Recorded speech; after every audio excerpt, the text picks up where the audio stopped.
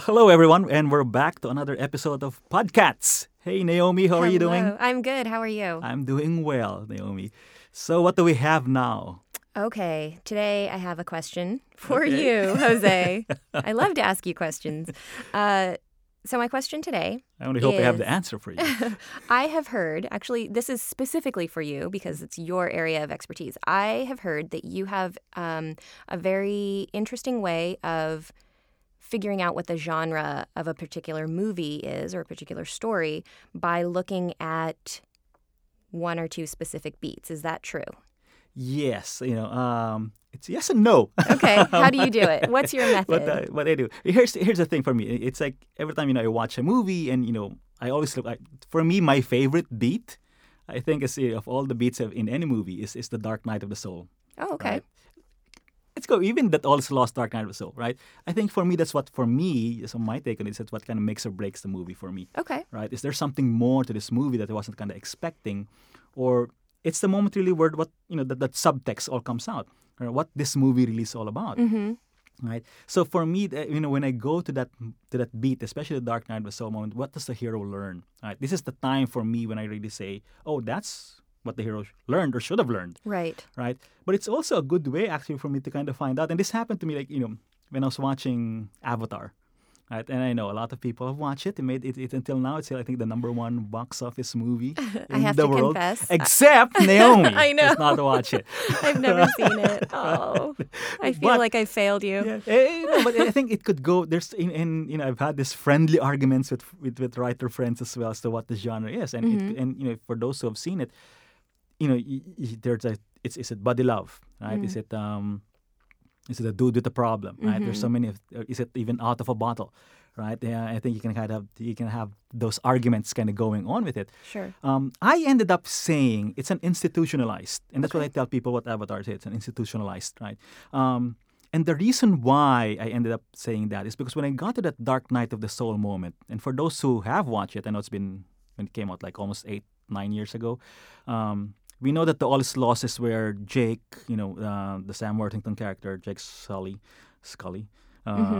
Something like that. Yeah, Even I know He that. becomes the Avatar, right? And then he joins Neytiri and the Navis. He becomes one of them. He gets accepted into one of them.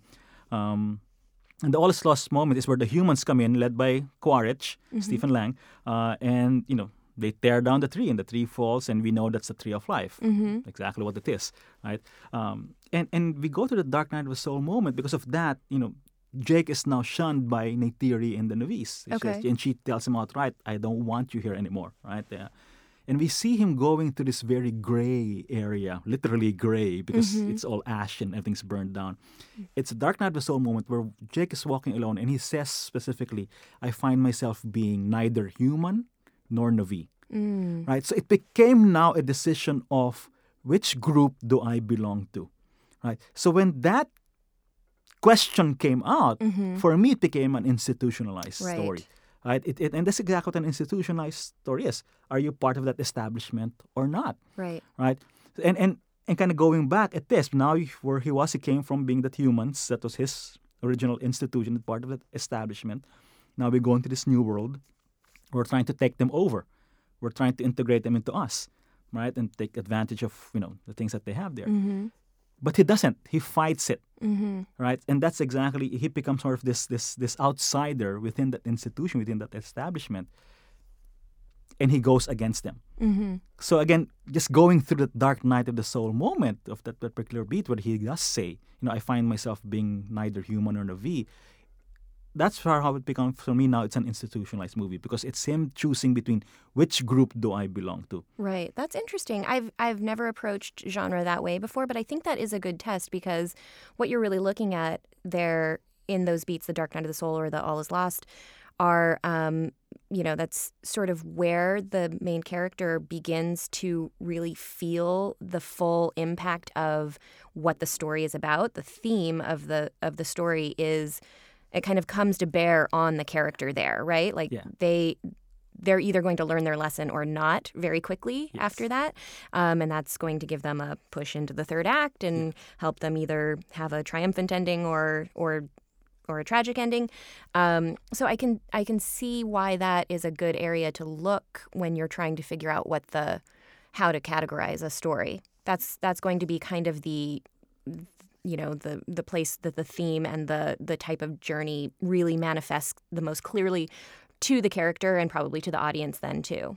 Yeah, and I think it's something we talked about before in a previous episode when we talked about genres, right? The genres aren't just there to kind of tell you what the tone of movie you have.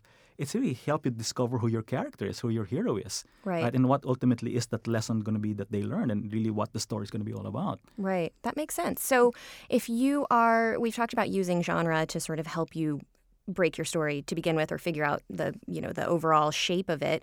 Do you think that this All Is Lost, Dark Night of the Soul beat test can be used for breaking a story, like figuring out what the genre is? I think it can be. I think it can be, especially for writers. When remember, these are all tools to help you move forward, kind of figure out really what the story is. Right. I think especially once you have that first draft in, right, and then you feel like something's still missing. Yes, of course, it's just a first draft, as we all call it. It's a crap draft. Right? What's the thing that's missing? What's that emotional story? Usually it's that emotional story that's still missing there. Right. So you can go now to that All Is Lost, Dark Night of the Soul moment, right, and figure out what really is missing here. What is the lesson that my hero needed to learn, right? And kind of what's the emotional story playing out really here? If you have a very strong All Is Lost, Dark Night of the Soul moment that really ties in and pushes that out, or if you don't have it, rather, because it's still a first draft, right? Right. But right, what the lesson is. You know what the emotional story is. If it's not coming out strong enough in that Dark Night of the Soul moment, then you say, okay, this is where it needs to be fixed. Why is it not coming out, right? Maybe I have the wrong genre. Maybe I have the wrong lesson going on here, right? Am I using the right genre to bring out the lesson? Right. So I think it can be very helpful for writers moving forward. Especially when you're in that rewriting phase already of it. Right. You're one draft in, two drafts in, and you feel like something's still missing. It's interesting because I think that one thing that makes it very difficult to really categorize a movie into one particular genre is very rich, robust stories have a lot going on, and usually there are a lot of layers to the lesson being learned and a lot of layers to the emotional journey that's being undergone. And undergone, is that a word? Underwent? I don't know, something like that. Anyway.